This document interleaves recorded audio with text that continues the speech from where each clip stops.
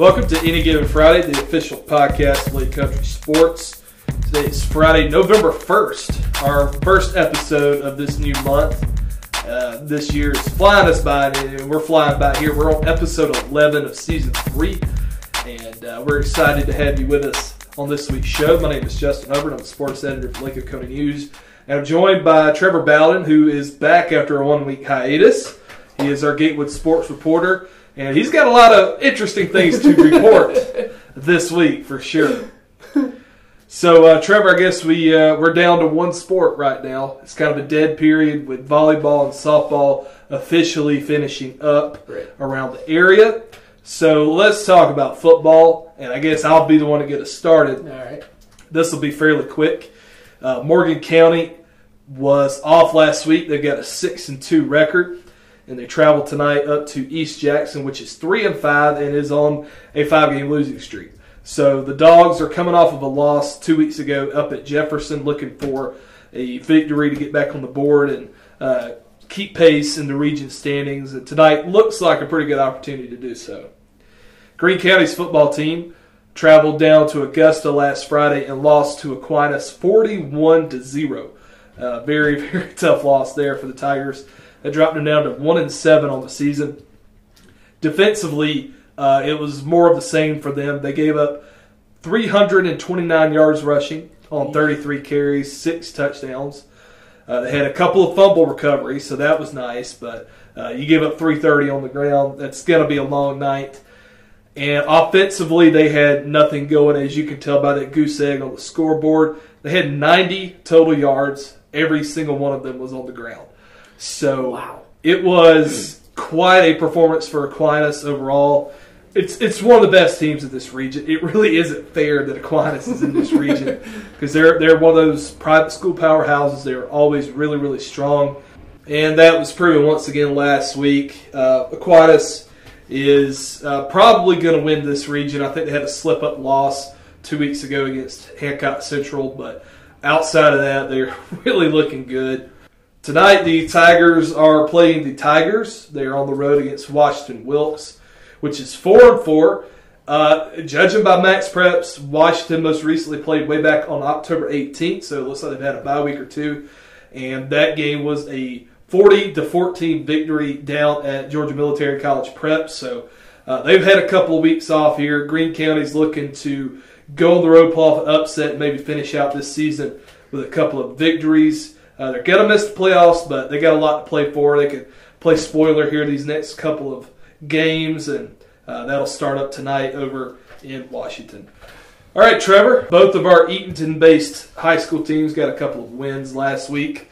One of them had some extracurriculars. I guess you'll talk about that second probably. But what was it like last Friday for the Putnam County War Eagles and the Gatewood Gators as they won a couple of crucial games? Right. So Putnam, they got to travel to Banks County and play in wet and nasty conditions, but came away with their third straight victory with a 24-13 win.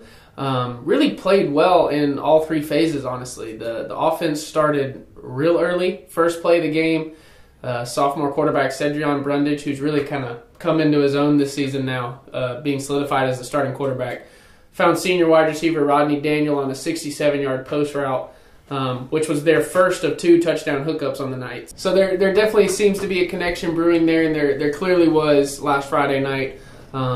Marcus Jefferson had a touchdown rush. Jose Hernandez hit a 23-yard field goal. And then following that, the special teams unit stayed hot and blocked a Banks PAT.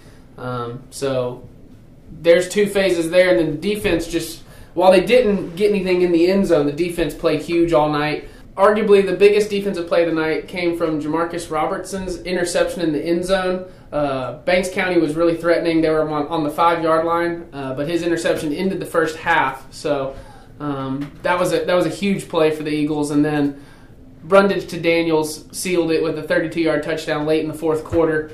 The win moved Putnam to 4-4 overall and 3-2 in region. An identical record to their opponent this weekend, which is Elbert County, who they host Friday night, with winner taking sole possession of third place in region. So huge matchup coming up for Putnam. really hoping to shake things up in the region standings. Gatewood, on the other hand, had a little more convincing win with a 62-0 homecoming win over Memorial Day. And even still, there was some drama. There was a little drama. The win moved Gatewood to 7-2 overall, first shutout victory of the year. It was a dominating performance from the Gators. Memorial didn't get anything going. It was 55-0 Gators at halftime. Gatewood scored 9 touchdowns on 23 plays on offense. They had just over 400 yards. Memorial Day finished with just under 100. 7 possessions, 9 touchdowns. Those came 6 rushing, 1 passing, 1 fumble on the defense, or the defense recovered, and 1 punt block, which resulted in 5 different players adding points to the board. So, huge game from the Gators. Weston Wallace stepped up with his second blocked punt of the year. And earlier in the season, we kept talking about Connor Olson's interception. Yep. He seems to have kind of passed the torch to Bryce Johnson. He recorded another interception last week, including a 60-yard return, but was tackled at the 5. So, almost got another pick 6. And that's 2 weeks in a row with an interception. 2 weeks in a row for Bryce now. So, a couple of hot streaks from the Gators DBs this season.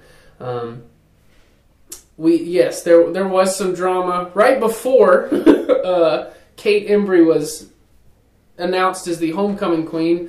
One of the Memorial Day coaches decided that his team was being treated unfairly, I guess, and had an altercation with an official that led to not only being ejected, but his eventual arrest, and spent most of the night at the Eatonton jail. There's a little bit more of an in-depth story about that in the Eatonton Messenger. It was a wild night, both on the scoreboard, on the field, for various reasons, but hopefully Gatewood can stay focused on their game this weekend, because while it's against another lesser opponent, it is their first region matchup. They'll be traveling to Flint River, who is 2-7, coming off a 32-6 win over Westwood. Westwood actually seems to have gotten worse as the season has gone on, so kind of take that result with a grain of salt. But kickoff for that game has been pushed up to 7 p.m. instead of 7:30. But yeah, two big region matches for both our Eatonton teams this weekend. So there was one other Lake Country team in play this weekend, or last weekend. Unfortunately, didn't get the results they wanted, but Nat Green finished out their season with 2 games, right? Well, a game and a half, I guess, is probably technically right. I'll explain. NGA hosted David Emanuel Academy last Friday and dropped that one 44-6. The only score for the Patriots was a culmination touchdown reception. The struggle against the run could not stop DEA. They power ran it the entire night. Couldn't really get a handle on what was going on, where the ball was going at any given time. They struggled with tackling as well, and if you're going to give up the big running lanes, you got to be able to tackle and make up for it. They could not. And then offensively, NGA really struggled to block and open up some running lanes for their old running backs, and that's straight from the horse's mouth. That's what head coach Kevin Nichols told me after the game. He's like, "Yeah, if you can't tackle and you can't block, you're not going to play very well," and that was certainly the case in that game. That victory for DEA locked DEA into the state playoffs, and it forced Nat Green into a 3-way tie with Vidalia Heritage and People's Baptist. NGA previously lost to Vidalia Heritage but beat People's Baptist. And which team did they have to play first to settle this tiebreaker? Vidalia Heritage. Here's how it went down. Monday afternoon, they went back to Rhodes Field down in Siloam and played 2 mini games, which consisted of 2 5-minute halves. Okay. And each team had 3 timeouts to last them the entire 10 minutes. So it was kind of crazy, and it resulted in a whopping 6-0 victory for Vidalia Heritage. The winner of that game had the right to go on and play People's Baptist, and the winner of that game would get the final playoff spot. So Nat Green had to win. Unfortunately, Vidalia got the ball to start and ran it down their throats just like DEA had done a few nights prior. And I believe they scored with about a minute left on the clock in the first half. And so NGA had a pretty good kick return by Stephen Rickey, had great field position. And I'm standing there thinking to myself, they're running their offense like normal. They're run heavy. They don't throw a whole lot. And the clock's just ticking. Mm-hmm. They took one timeout.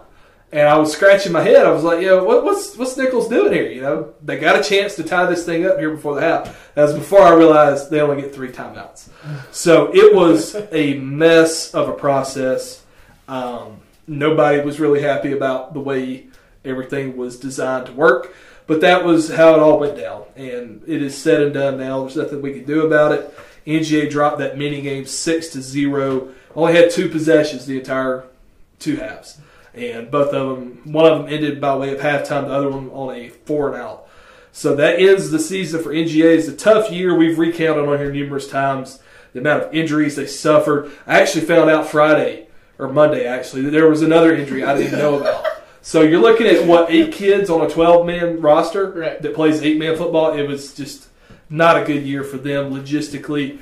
And they only got 1 victory and just couldn't find a way to win here at the end of the season and extend their season. So tough losses here to close it out for NGA, but I'm sure they're excited about an opportunity to rest and get healthy because it sounds like those guys really do need it. All right, so as we said, Lake Country Sports are kind of at a slow period right now. So that's all for our local segment this week, but we got a lot to talk about related to the NFL and college football. But first, to do that, we have to bring in Will Petty, the editor of the Baldwin Bulletin. What is going on, Will? And you're wearing a colorful shirt today. Do you want to explain why you're rocking? Is that a Kevin Durant Oklahoma City jersey? Well, see, we had the little downtown trick or treat in Milledgeville today, and so for my outfit, I decided to go with what Oklahoma City could have been. Nice. Because if we would have kept Harden, Durant, and Westbrook, we would have at least 3 titles. So who is that? Is that Durant? That's Durant. KD. Okay. See, you guys, this jersey costs about $155, so I wasn't going to burn it like some other people did. But you were just as frustrated, correct? Oh, yeah. I cried. Well, as you said, we're recording this on Halloween, October 31st, but obviously we released on Friday, November 1st. So that means we're headed into the thick of the NFL and college football season. We're already in the month of November. But no arrests yet. No coaches getting arrested in the NFL now. That's right. Well, we're going to not really spend too much time on the NFL because we got a lot we want to discuss in the college ranks, so we'll just do some pick 'em really quick. This week we got the Minnesota Vikings at the Kansas City Chiefs at 1 p.m. Trevor, who do you think is going to win this game? I think the Vikings defense steps up. Mahomes is listed as doubtful. I think he's still out. I think that severely hurts. It is a home game for the Chiefs, so maybe that helps a little bit. But two pretty stout offenses, but I think the Vikings have a better defense right now. I'm going 28-17 Vikings. I'm going with the Vikings. Mahomes isn't back. If Mahomes was healthy and he was playing, completely different outcome. Same with last week with Packers. But with him not going, the Chiefs are about to lose an unprecedented 4 in a row at Arrowhead.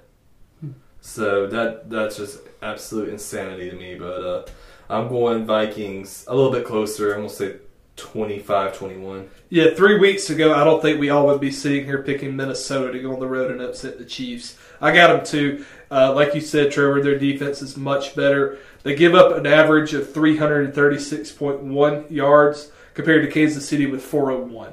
That's a pretty significant gap. Minnesota is surging. They've won 4 in a row. Kansas City lost last week to Green Bay 31-24. I agree with you, Will. You add Patrick Mahomes to that, they probably win the game. But I think Minnesota is rolling right now. I think they're feeling really good. Kansas City is looking for some answers offensively to make up for the loss of Mahomes. And I think it's a recipe for a road upset, Minnesota 31-27. We got the New England Patriots at the Baltimore Ravens on Sunday Night Football. Will, I'll let you pick first. You like the Pats or the Ravens? I like the Pats. Only because their defense has just been an unstoppable force. Baltimore has a good defense. I think they're going to be doing a pretty good job containing Brady and company. But no one has been able to stop this Patriots defense from scoring which is really bizarre to say. No one's getting any traction against them. Defense wins championships, and the Patriots are going to prove that once again. I'm saying Patriots by 14. I disagree. I'm going to pick Baltimore, and here's why. Tom Brady has been limited this week with a shoulder injury. He's going to play. Matter of fact, I'm in a Yahoo league where I have Brady, and the advice listed next to his injury was like, it doesn't matter. And earlier this year, he missed a couple of practices. Like, he's going to play. That was literally what the advice said. So Tom Brady is going to play. There's no doubt about that. And I think he'll play well. I think he'll be all right. I think this will be a fairly close game.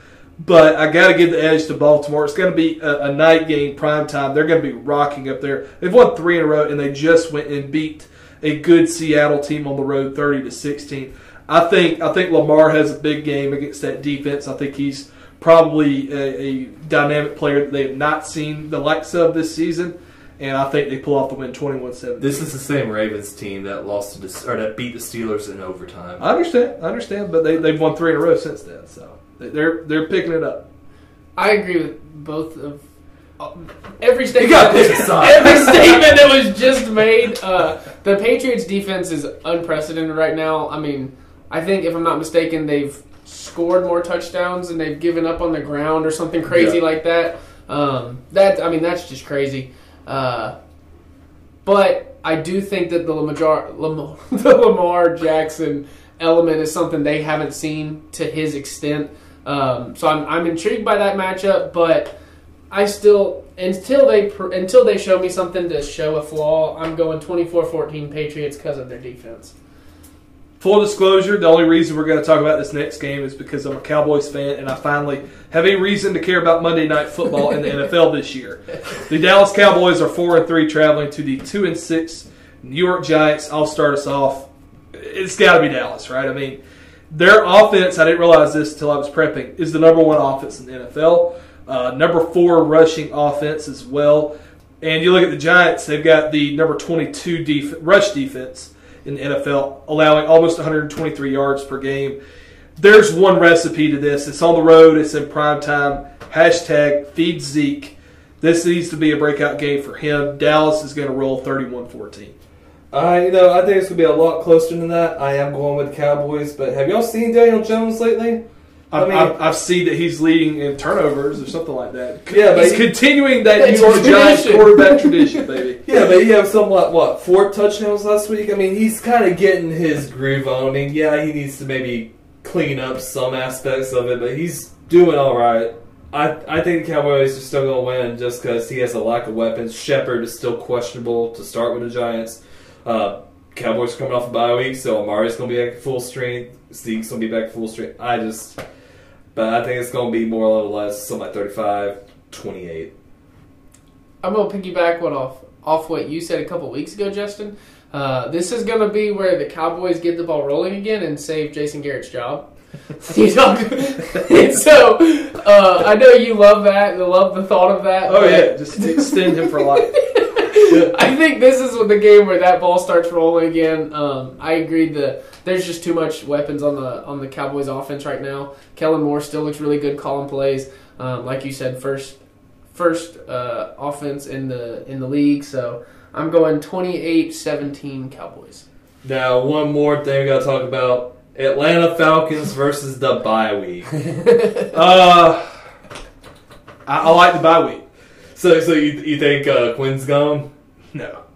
You don't think Quinn's gone at all? He's gone. I don't know if it's going to be this week. I think if it was going to be this week, it would have happened already. I think at this point, they're going to see it out unless they just cannot win another game. They're going to probably see it out to the end of the season and then wipe the slate clean. What really, and I'll admit my opinion on this has completely flipped from a couple weeks ago. What do they have to gain at this point? I mean, they're not going to turn around this season. They're 1-7, 1-8, something like that. And did they trade their first round pick? Something like that. I don't remember, to be honest with you. And they cut Matt Bryant, which is hilarious to me. Let me see the don't even get me started. The only thing that I saw... Younghoe Koo. That's how you pronounce it. That's an Atlanta Legends legend. Thank you very much. From Southern. He is the greatest kicker in Atlanta Legends history. Younghoe Koo. I'm serious. He was with him. The only thing that I saw recently about the Falcons that I even paid attention to, apparently there was a team willing to pick up Devontae Freeman's contract. Why did we get rid of him? Yep. Just cut everybody. Just clean up shop. I don't understand that. The odds of anybody, apparently it was just one, but still, I don't care who it was. Ship him off. Which brings me to another point. The GM is most definitely gone. Oh, yeah. I can't pronounce Dimitrov, whatever it is. TD is what they call it. Whatever. He's gone. he will be JOBLESS by the end of the Well, year. if the Falcons wanted TD, they should have cut Freeman and kept Coleman. That's true. Well, as you said, we're going to move on quickly from the NFL this week and jump right into college football, and that's because we got some pretty big stuff to talk about. Probably the biggest, if you haven't heard by now, on, I think it was Tuesday, the NCAA, they had a board of folks get together, and they unanimously decided that they were going to seriously consider finding a way to find an avenue to allow student-athletes to receive compensation for their names, images, and likenesses. We've discussed this on this season of Being a Given Friday. Will and I, on past seasons, have discussed this at least a few times, I know. Probably a lot more than that. So, how did you guys react when you heard this news? Well, I think the second I saw it was being held at Emory University, which makes no sense because I didn't know the NCAA was even affiliated with Emory. I kind of had a hunch that they were going to start going that direction. I mean, you got various states going in and passing different laws about it. Georgia just threw their name in the hat. Yeah, and I mean, of course, something like this was going to happen. I don't know what the end result's going to be. I think that's going to be really interesting to watch.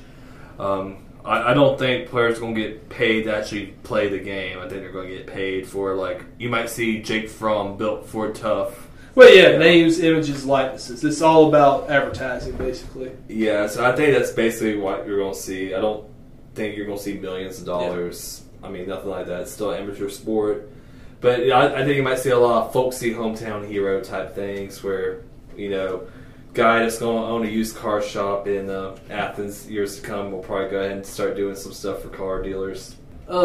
We talked about earlier in the year how we felt about this. Like you said, it was kind of inevitable it was going to happen because, like you said, they either needed to jump on it now or just be passed by. So I think it was the right decision, especially with all the different states passing laws and whatnot. It was the right decision for the NCAA to just go ahead and go through with it and actually try and take reins of the situation. But I'm very interested to see how they handle this. I think I just saw a quick glimpse on Twitter or whatever. There was some congressman or whatever already talked about different ways they're going to tax the people. Oh, yeah, that's Richard Burr from North Carolina. Yeah, that ain't happening. Yeah, that's the kind of stuff that I'm like, okay, how is all this going to start the domino effect of whatever? But the real story here is NCAA football. I don't care about anything else. If we get NCAA football back, I'm a happy man. So here's what's going to happen, right? So it's going to be a typical EA Sports game where you gotta, you're going to have extra benefits if you pay more on top of the $60 or $70 you pay for the game. Okay. For $5 extra, you too can start the transfer portal. Want to see Jake Fromm play at LSU? Want Joe Burrow to go to Utah? Want Justin Fields to come back to Georgia? At $5, you can make it happen. Brother, let me tell you something about EA Sports. It ain't going to be just $5 for that. I saw somebody make the joke that if they want it to be extra realistic, they need to have decommitments when you lose. Yes. Yeah, the prospects of getting a college football game again just thrills me to no end. It's been a long time since NCAA 14 came out, way back in 2013.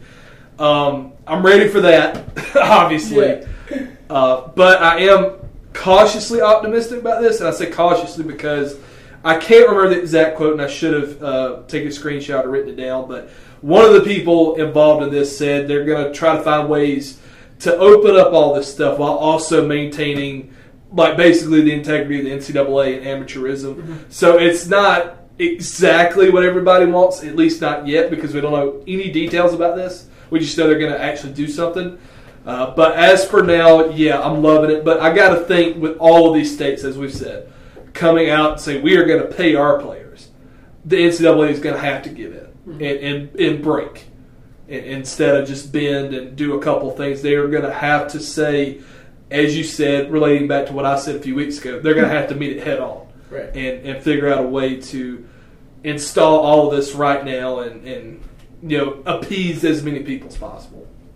That's a projected start is 2021. Right? I think I saw that. Okay. Yeah. I think that's enough time to at least try and get a decent game plan. I really don't want them to just come in and be like, well, we're going to pay you for this, and that, and we'll just go from there. I hope they actually can sit down, think through, and provide a detailed plan of how you're going to get paid, where you're going to, which I think they will, but that's the one thing, like you said, cautiously optimistic about how they're going to handle all this. The devil will be in the details. Right. But there will be no more spaghetti gate. I know. No more tattoo gate.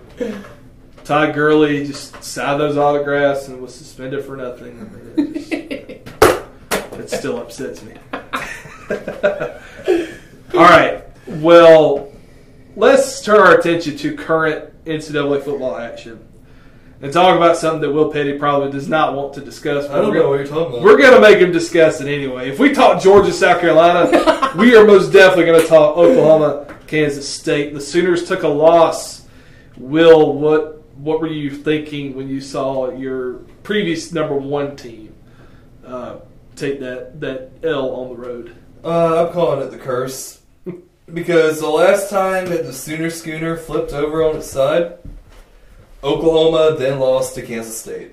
So, I'm just blaming it on that, and I'm just going to go on life. I think now Oklahoma's kind of in the same boat as Georgia, where you basically have to win out. I don't think they're fully out of the playoffs yet. I mean, you still got Baylor, who's kind of holding the Big 12 together. Oklahoma State's been making it exciting. Iowa State's been making it exciting. So it's not like you have a lot of terrible teams going up against each other. So I think if Oklahoma can win out and then rematch Texas or Baylor again, I think they could still be on the outside looking in. They still got a shot depending on how everything else goes in the conferences. Totally agree. And I think this just makes Georgia's outlook even brighter. Because that's one team down that has another loss. That'll make it a little bit easier for Georgia to get in. And we'll talk about Georgia more in a minute. But, yeah, kind of a shocking loss. I didn't know that about the previous history with the mascot wagon tipping over. But, pretty wild loss there. And then, of course, Saturday night, Notre Dame traveled to Michigan. It took a beat down, 45-14, something close to that. Yeah. I called the win last week. I did not call it quite that big of a deficit, but Notre Dame, thanks for coming. You were already out, now it's official. Yeah, just to be safe, I was kind of surprised with Michigan looked pretty good. It was a torrential downpour. Maria Taylor was at one point in the game talking about how she could feel the rain coming at her from both sides. It was just swirling. It wasn't coming from one direction. So it was a wild game in terms of the environment. But I personally don't think the weather played into the outcome of this game. Michigan just looked like they had figured something out miraculously from earlier in the season. Or Notre Dame just forgot how to play football. One of the two. But it was a very surprising outcome for me personally. Michigan looked like they were being coached by a guy who was trying to cling to his job. Yeah, absolutely, that's a good point. Yeah. Well, real quick, and then we'll move on to a couple of predictions. Come Tuesday night, November 5th, a.k.a. one day before my birthday, by the way, the first college football playoff rankings will be unveiled for the 2019 season. And I want to ask you guys, if you had to pick a top four currently, not projected at the end of the season, but as it stands right now, who would be in your top four? All right. Number 1 is LSU. Number 2 is Ohio State. Number 3 is Alabama. Number 4 is Clemson. I only have one shakeup on that. I've still got OSU at 3 and Bama at 2. Strictly just on Ohio State's strength of schedule is coming from Michigan State and to Wisconsin that had just lost. So that being said, I think Ohio State still looks like the most complete team, but I also think they have, other than Clemson, have a much weaker strength of schedule than Bama and LSU. Also, if I could throw in a 4B, I would say Penn State's looking really good right now. Completely agree with you, Trevor. And that will be probably the quickest college football playoff segment we have this entire season. Clean sweep there. Yeah, LSU, Bama, Ohio State, Clemson. I give Bama the slight edge because they played in SEC. Mm-hmm. And they've beaten a pretty decent Texas A&M, pretty decent South Carolina. South Carolina, of course, has one of the biggest wins in the entire country this year. I don't care that they just got spanked by Tennessee. We won't discuss that. But, yeah, that was, to me, the determining factor. But I would have no problem bumping Ohio State to 2 like Will did. Right. All right, we're only going to talk about 2 games this week because I think the second one's going to take up a good bit of time. The first one is SMU, which is undefeated, traveling to one of my favorite cities in the world, Memphis, to take on the Tigers, who are 7-1. And, Trevor, I'll let you kick us off with this prediction. I think this is going to be a really high-scoring game, really exciting. Memphis' only loss is to the superpower team out of Temple that held Tech to 2 points. They're really good this year. So I'm expecting a really exciting game out of this one. Interesting you talk about Memphis. My mom's from Memphis. Nice. So I'm picking against my mom. So is my favorite singer of all time. Oh, yeah. Well, he's from Tupelo. He's from Tupelo, but Memphis is really the hometown. He was Right. born in Tupelo. But that being said, I am picking against my mom. I think SMU stays undefeated. Braves the Memphis crowd that I'm sure will be rough and rowdy, but I'm going 45-35 SMU. Hey, don't hate on that Liberty Bowl stadium atmosphere, okay? I agree. I think most people are probably picking Memphis in this one, but you just look at that offense for SMU, it's a little bit better than the Memphis team, and I feel like it's going to come down to the play of their quarterback, Shane Buechele, and it is not spelled the way it's pronounced. I had to do some research on that one. He's having a great season, 20 TDs, 7 interceptions. 4 of those picks were on the road, though, so it really is going to hinge on whether he can be a little more accurate and be a little bit cleaner. But, yeah, I like SMU in a high-scoring game, 44-38, almost identical score. So can we just talk about now that the NCAA's paying players that SMU suddenly back? That's right. Come full circle, y'all. I think the Mustangs out of Dallas are going to be ready to go. This is probably the most excitement that's been in DFW for a while. So the fact they're playing in Memphis, I think that's not really going to affect them as much because they want to be able to end the season at least in the top 10. Here's an opportunity for them to do it. I'm going SMU by 17. Speaking of top 10, we have a top 10 matchup in the de facto SEC East championship game. Hey, Tennessee can still win the East. Down in Jacksonville. Actually, they really can. God help us if that happens. Number 8, Georgia takes on number 6, Florida. A lot of people are down on the Dogs after their last couple of games. A lot of people are high on Florida after a fairly strong showing against LSU and another victory at South Carolina. Trevor, you're the Georgia hater. Oh, but I got to ask, is the Georgia hater going to be brave enough to pick the Gators? No, I don't like Georgia, but I'm not an idiot. So I'm going the last two matchups between these teams. Georgia's won easily. I don't think it's going to be quite as easy as the past 2, but I'm still picking Georgia. I think the Gators' defense is kind of surprising to me this year. They're pretty stout, but I think they have their defense is more DB heavy than defensive line and linebackers, which plays into Georgia's offense.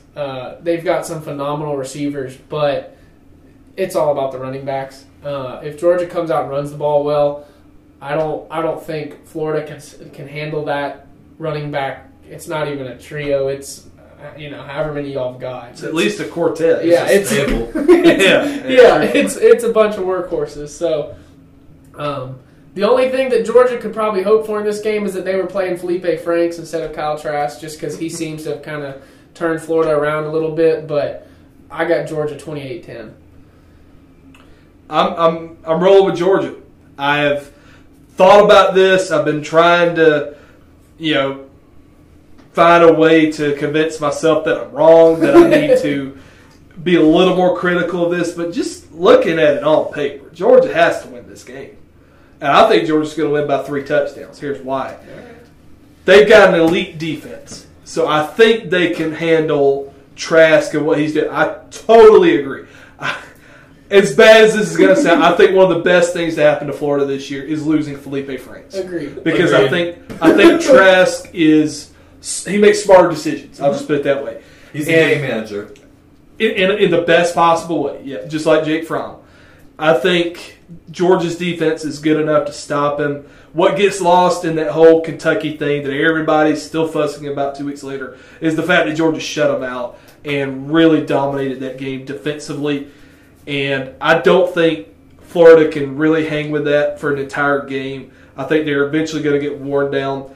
And personally, what I want to see Georgia do is approach this game the way they did back in 2017. Fromm only threw the ball 7 times that game. They ran it 35 times for 292 yards and 4 touchdowns. You don't think I'm right about that? Well, here, let me lay it out for you.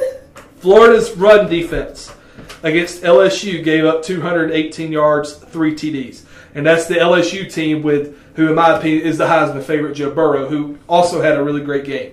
So not only did they give up a bunch of passing yards, they got lit up on the run. They gave up $140 to Kentucky, 124 to Auburn, not bad. Then 217 against South Carolina, including 24 yards by Helinski, who is not a dual threat quarterback in the least sense. Georgia needs to give me every bit they can out of DeAndre Swift, out of Brian Herrien, out of Zeus, and out of James Cook. There's your quartet. Thank you. And I think if they can go run heavy and the passing offense can make the plays when it needs to, Georgia's going to win this game. A big help is Lawrence Cager is back healthy, so that'll be crucial for Georgia. I know Florida's healthy too, but just talent-wise, you have to pick Georgia to win this game. And I've been saying ever since South Carolina that when Georgia comes back and beats Florida by 3 touchdowns, all of the last 3 weeks is going to be forgotten largely by Georgia fans. I'm sticking with my guns. Dogs 35-14. I like the Dogs, but I ain't saying 35-14. I think a lot of what y'all said is correct. Georgia needs to be very run heavy. I think that Florida, they sometimes do good, but then there's a lot of times they just, fall short. I'm not going to take that South Carolina loss from Georgia too seriously because, Florida almost did the same thing. So my thing is I just need to make sure that Georgia's defense can really get to Trask. Do not give him time to throw. All right. Now, if he does throw, I think that our DBs can handle it. I don't think that they're going to be giving up nearly the yards that, for instance, LSU has. Quite frankly, because LSU, they gave up 30-some points at Vanderbilt. Let's not forget that. Georgia gave up 3. Yeah. So I'm not that worried about Georgia's defense. For me, it's just more of can we get our run game going? We do need to open up our passing game a little bit more, but for this game specifically, if the pass game ain't working, just go back to Old Faithful and just let it work itself out. Run the ball. So I'm going to say Georgia 24, Florida 21. Wow. I don't know if I can handle that. Yeah. I think the other thing that we kind of touched on but didn't really bring up is that the coaching aspect is much better. Kirby's smarter than Mullen. Right. So I'm thinking that'll factor in, that Kirby understands everything we're talking about. He probably already knows all that. Now he just has to actually execute and have his team execute. But yeah. But what if he gets arrested? Yeah, we always talk about Nick Saban's record versus former assistants, and it's perfect. There's no doubt about that, including against Georgia. But Kirby Smart's record head-to-head with Dan Mullen, pretty dang good. And I think maybe the only time, if not one of 2 or 3 times that he beat Kirby Smart, he had a quarterback on his team by the name of Tim Tebow, arguably the best college football quarterback of all time. So, you kind of expect to lose that one. That was Kirby's first year at Alabama. And Kirby had no problems with a quarterback named Dak Prescott. Yep. So, you're absolutely right. I mean, head-to-head, Kirby Smart owns Dan Mullen. And the other factor here is Todd Grantham. Everybody's just fawning over the work he's done this year. He ain't never done any good things against Georgia.